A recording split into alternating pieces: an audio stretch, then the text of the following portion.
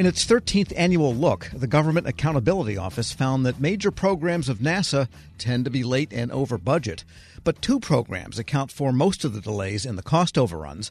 For the latest, we turn to the GAO's Director of Contracting and National Security Acquisition Issues, Bill Russell. Bill, good to have you back. Nice to be here, Tom.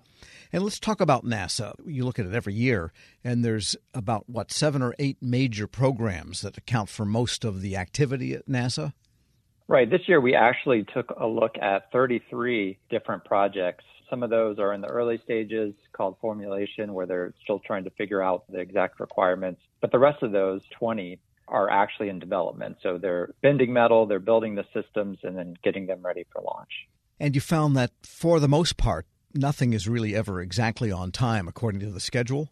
That's right. Just since last year's assessment in 2020, costs increased by about $1.1 billion over the portfolio of programs, and schedule was delayed by almost 3 years.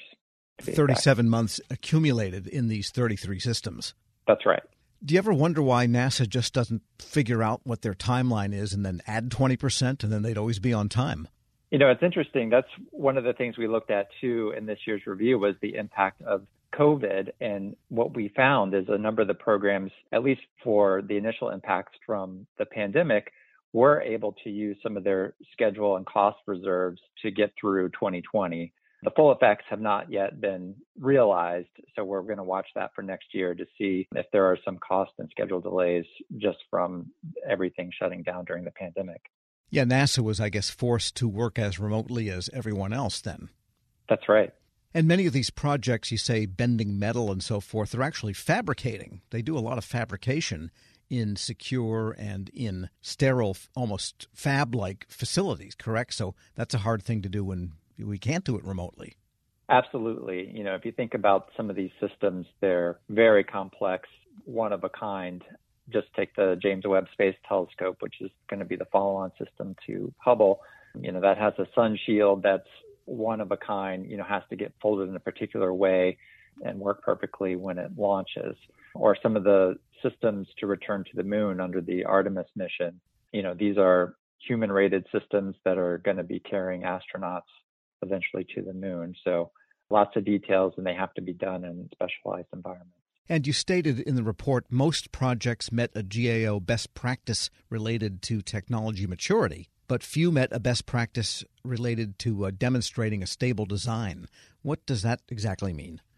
Well, for technology maturity, we were happy to see that 10 of the 14 projects that had reached that stage in their development were using mature technologies, which basically means that they have demonstrated that they can operate in the relevant environment in which they're intended.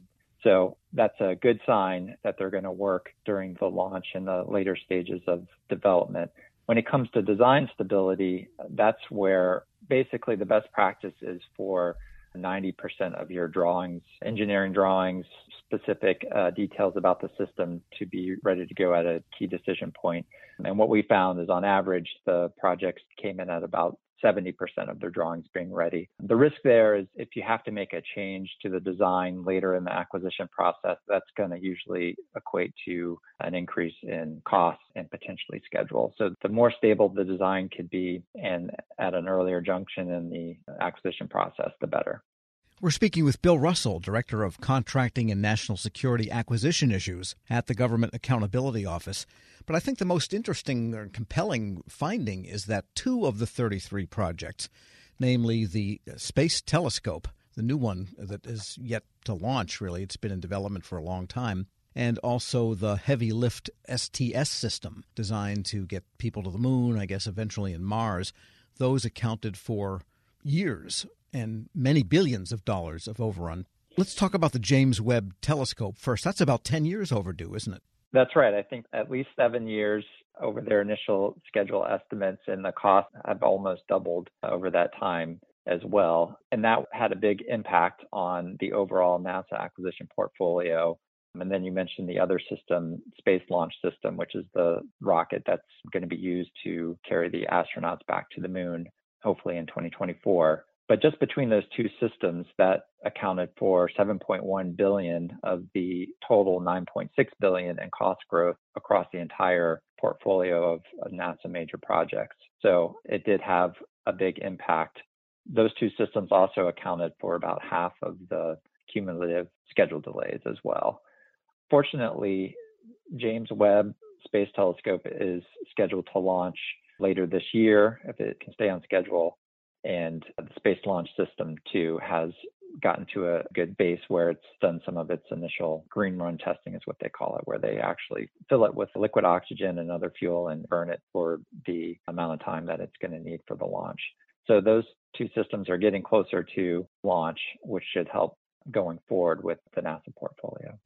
With respect to the rocket engines, I think they had some trouble the first times they tried to test fire them on a test bed. It was supposed to go 8 minutes or something, but it only went 30 seconds. They had issues showing up, but they seem to have gotten around those at this point. Yeah, in the spring they were able to redo that test, and it was successful. So that's a good sign for a space launch system. And what is the issue with the telescope? Because that is almost a decade since they said it would be launched, and billions, as you mentioned. And yet this is a static thing that is put on a rocket and then goes up and turns on. I mean, static in the sense, I don't think there's too many moving parts on it. But what's been the essential issue with that project?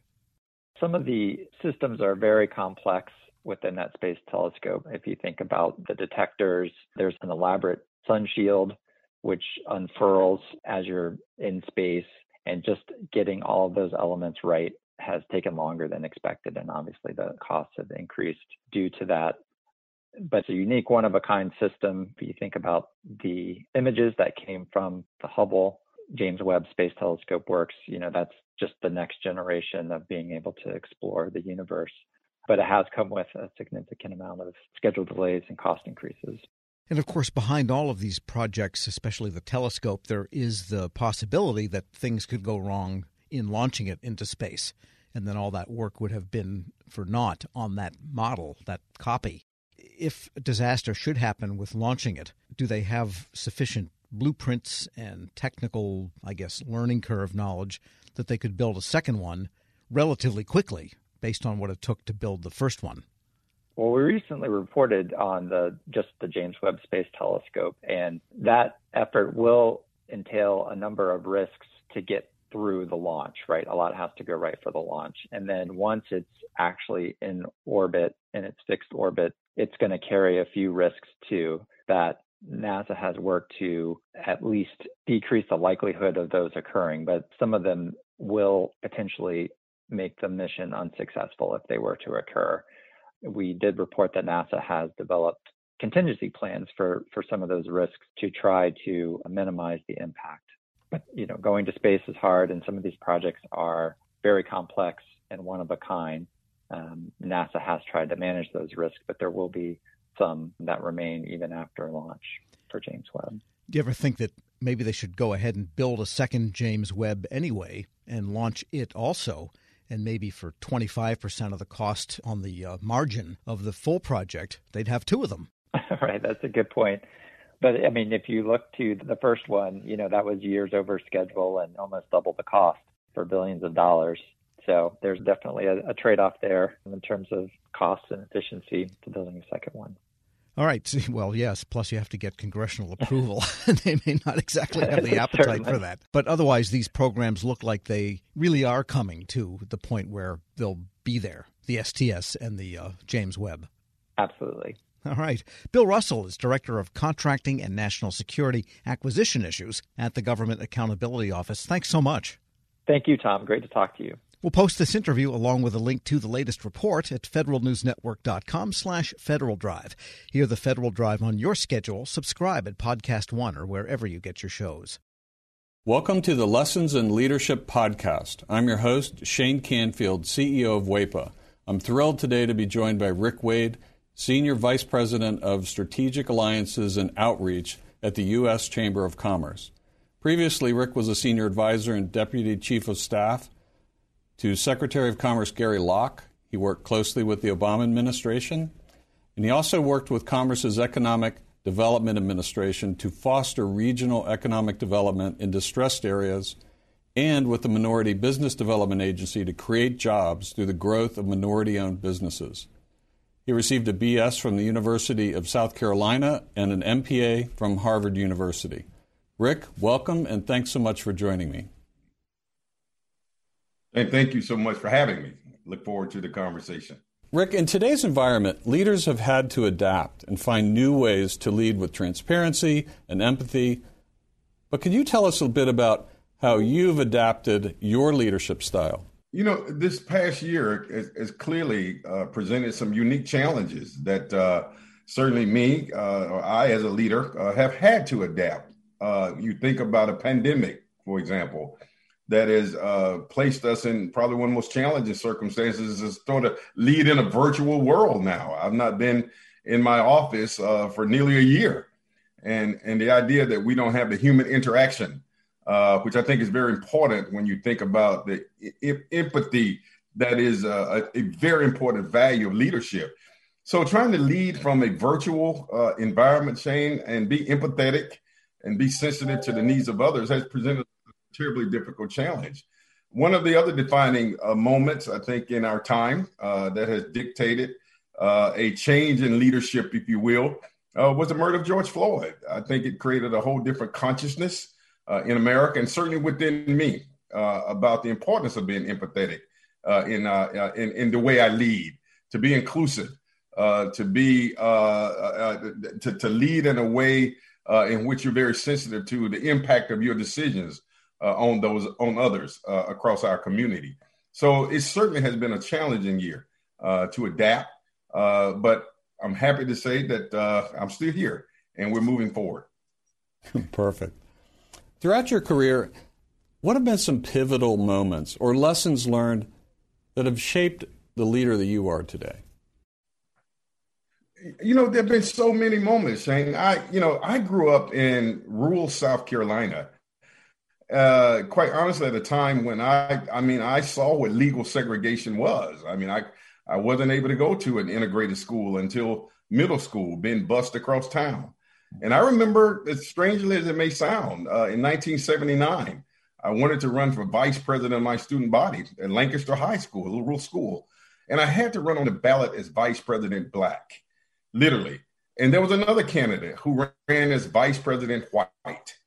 And the irony of that story is that the following year, I ran for president and I won overwhelmingly. That was a lesson for me in leadership. And the lesson there was, perseverance, have the tenacity, have a vision, and overcoming barriers.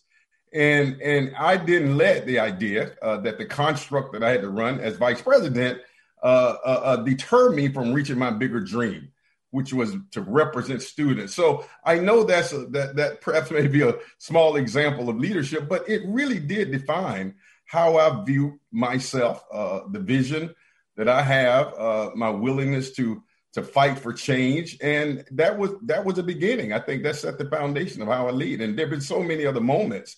One of the most defining moments for me personally was the massacre at Mother Emanuel Church in Charleston, South Carolina. A very close friend of mine, Senator Reverend Clemente Pinckney, who lost his life. And it conjured up, again, these issues of how deep the divide in terms of race in America is. But it also inspired me to lead even more and to lead harder and to lead with diligence and vigilance to help close that divide. So there have been so many defining moments in my career. I will tell you, even after the murder of George Floyd and my role at the U.S. Chamber of Commerce to galvanize the business community, inspired by that tragedy. And now we have a whole broad, historic, sweeping, what we call equality of opportunity initiative that I'm leading, that I was inspired to develop. And we're bringing together corporations from across America to address what we call equality of opportunity. So my point there, I think, with all of these moments, they've all been pivotal moments at different parts of my life, my career, my journey.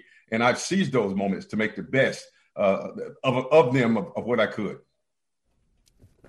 That's fantastic. It's a great, great answer. Many stories. Thank you very much for sharing that. Who is the most impactful leader in your life, and what quality did you admire about them? You know, I can't say that I had just one, but I would tell you the one person whose historical leadership has inspired me the most, and that is the leadership of Dr. Martin Luther King Jr. And there's so many attributes there that are consistent with my values. But the one part of his leadership was vision. And I mean, the idea that you can have a dream, which we often define and think of his big "I have a dream" speech. But I think that's a really important attribute of leadership, Shane, that you can sort of see beyond the challenges of today and see a better future for people and for yourself. So the idea that leaders have vision, despite the challenges, is seeing a forest despite the trees, is seeing an opportunity despite the barriers. And that attribute, I think, is one that I embody. I mean, I'm very optimistic, despite the challenges, despite the circumstances. So the whole notion of vision was a very important attribute that I learned and that I've tried to emulate from the leadership of Dr. King. Wow, fantastic. And as someone who's got an extensive background in federal service and out of federal service, what advice would you give to feds looking to develop leadership skills? And you can talk about mid-career, senior career, early career. What comes to mind there? Yeah, listen, I mean, you're aware that I had the fortunate opportunity. We didn't have a Secretary of Commerce when President Obama, of course, I served as one of his senior advisors, was inaugurated. And the president asked me to go to the Department of Commerce to hold the fort down. And that was one of the most exciting experiences in my entire career, not just for the title and the wonderful experiences, but I understood the value of federal employees. And folks forget sometimes, Shane, that we political appointees, we come and go. But the folks who are grinding every day, who are at their desk no matter rain, sleet, or snow, who bring innovations, but yet don't get the credit for it because the political appointees get all the credit. I think I learned something about the humility of being a leader. And I built so many friends who were federal employees, not just at the manager level, but the frontline workers, the administrative assistants. And I was very deliberate. I mean, one of the things that I was most proud of, strangely enough, I was that guy, even though I was senior advisor to the Secretary of Commerce, and my office was on the floor, at the top floor. We call it the blue carpet, Shane. But I made a deliberate point to go eat in the cafeteria every day, as many days as I could, just to sit down and talk with employees. And I grew from that. And there were so many times where I took their ideas back to the blue carpet and said, and I told the Secretary Locke, you got to go down and sit down and talk with regular, common, everyday folks. They're in the cafeteria, not in the dining room on the blue carpet. And so he started doing that. So the point is, I think for me, the advice that I would give is to continue to do the hard work. I do think that we should do a better job in government in providing the kind of admiration for those workers as we do the high level appointees. And that may be something that I'm looking to work on myself to help continue to advocate for our federal employees. Those are hard workers. That's where the work gets done. And so I think that's a lesson for me. If there was some advice and counsel I could give, is to continue to do your work, but we have to do our work as leaders of these agencies to create ladders of success and reward and admiration for the hard work that they do. Rick, thank you very much. You've inspired me. These are tremendous insights and stories. I love every single one of them. You've got a fascinating journey in leadership yourself. And thank you very much for sharing that with us today. Well, thank you for the opportunity. Thank you. I'm Shane Canfield, CEO of WEPA. Thank you for listening to today's Lessons in Leadership podcast. And until we see you next time, take good care. This episode is brought to you by Zelle. Whenever you're sending money through an app or online, it's important to do it safely. Here are a few helpful tips. First, always make sure you know and trust the person you are sending money to. Second, confirm you have entered their contact details correctly. And finally, if you don't trust the person or your recipient is rushing you to send money right away, think twice before sending money through an app or online. Grab a 30-day free trial of Live by Live Plus, and you'll get unlimited skips, commercial-free music, and all of the podcasts and live streaming events you can handle. Visit livexlive.com/podcast1 to learn more and start your free trial.